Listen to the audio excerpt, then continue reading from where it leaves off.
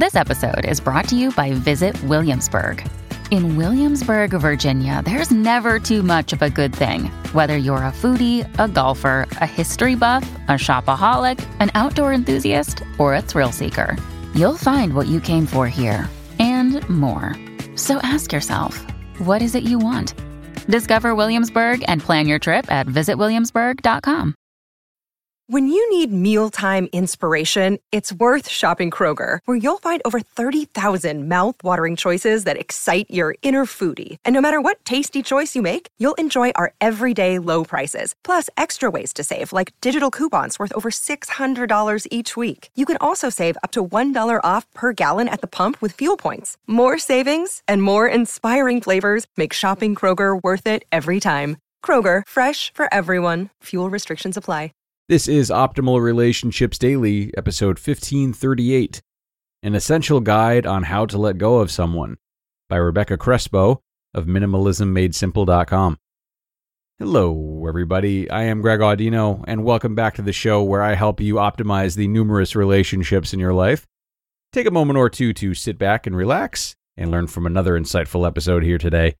I'm going to be narrating a post from Rebecca Crespo on how to let go of someone you love without second-guessing yourself. Great to hear from her again, as she's been more present in some of our other shows, but it's been a bit since we've read her work here on ORD. So let's learn about how letting go of someone can be the right thing to do, and how to do it the right way, as we optimize your life. An Essential Guide on How to Let Go of Someone, by Rebecca Crespo of MinimalismMadeSimple.com. Letting go is not an easy thing to do. Many people struggle with this around the world. We fill our minds with doubts, wondering if letting go of someone is really the right choice. Should we let go of this person, and when is the right time to do so? We find ourselves second-guessing our intentions and thoughts. We don't want to face the pain of hurting ourselves and others. How will we ever know if this is the right decision to make? I'm sure some of these questions are racing through your mind as you try to decide. Let's explore a bit more and really dig deep into how, why, and when you should let someone go. Why is it so difficult to let someone go? Even when your mind is telling you it may be the right thing to do, your heart may feel differently. Sometimes we don't want to let go of someone because we are attached to them. We love them and care for them. We don't want to see them hurt. Perhaps you share many things with this person. You share a home, a friendship, memories, time, your deepest thoughts, etc. It's so hard to let go because we are suffering from a potential loss, and we may grieve this loss. Grief can be complex, often accompanied by feelings of guilt and confusion. When we experience grief, we go through different emotions such as depression, shock, and sadness.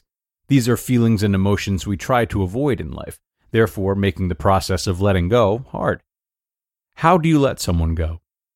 Now comes the hard part. How does one actually go about letting someone go? Is there a right or wrong way to do it? The truth is, there is no one way to go about this process. First, you have to come to terms with it yourself, as well as allow the other person to come to terms within their own time, especially when it comes to letting go of someone we love. It's not like we can just instantly turn off our feelings and emotions. We don't just fall out of love with a partner or person in the snap of a finger. With that being said, there are some useful steps you can take to help guide you through the process. Number 1, allow yourself to grieve. As I mentioned before, any loss in life comes with a sense of sadness and a bit of suffering, or a lot of suffering. That's just the way it is. Allow yourself to experience these emotions however they may come to you. Don't feel as if you shouldn't be hurting or suffering, or even that you shouldn't feel a certain way. Practice having self-compassion. Don't be too hard on yourself, but rather be gentle with your soul. Take into account that it's perfectly okay to grieve. Number 2, come to a place of acceptance. Accepting that this is what you must do because you feel that it's the best thing for you in this moment in time. Don't try to fight with your mind or heart. Make peace with the facts. Come to peace with your decision and know that it's okay to make this decision. Letting go doesn't mean that you don't love or care for this person. It simply means that you can't make space for them in your life, whether that is for your overall well-being or for the well-being of the other person. Number 3, have a conversation with the person. We all deserve a bit of closure when something comes to an end. Take the time to give both yourself and the other person closure by having a conversation. This is when you have the opportunity to speak your truth and express your feelings. Be honest and authentic in this moment. Furthermore, allow the other person to express their feelings as well, and listen with compassion. You may find some relief after the conversation is over, even if it may have caused you anxiety going into it. Number 4.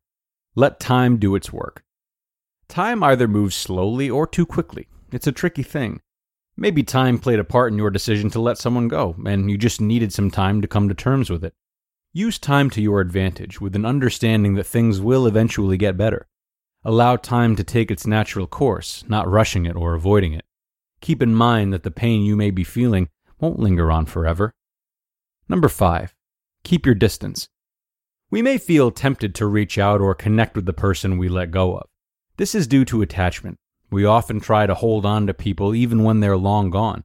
The best thing to do during this process is to distance yourself and keep your mind busy. Start focusing on self-care, your hobbies, and connect with close friends. Resist the urge to give in to your emotions during moments of weakness. Acknowledge that the process is hard, but know that it will get better. Why let go of someone you love? Some people wonder why one should let go of someone they love. Some people may have an idea that love is everything and you don't need anything else. But this is simply not true. Love isn't everything. Each person has their own identity, needs, and wants in life, and perhaps they don't align well with the other person. People sometimes end up in different places or stages in their lives, and that's okay. For example, maybe having a child is very important to you and it is something you know you want in life. The person that you love could feel just the opposite. They don't want to have children.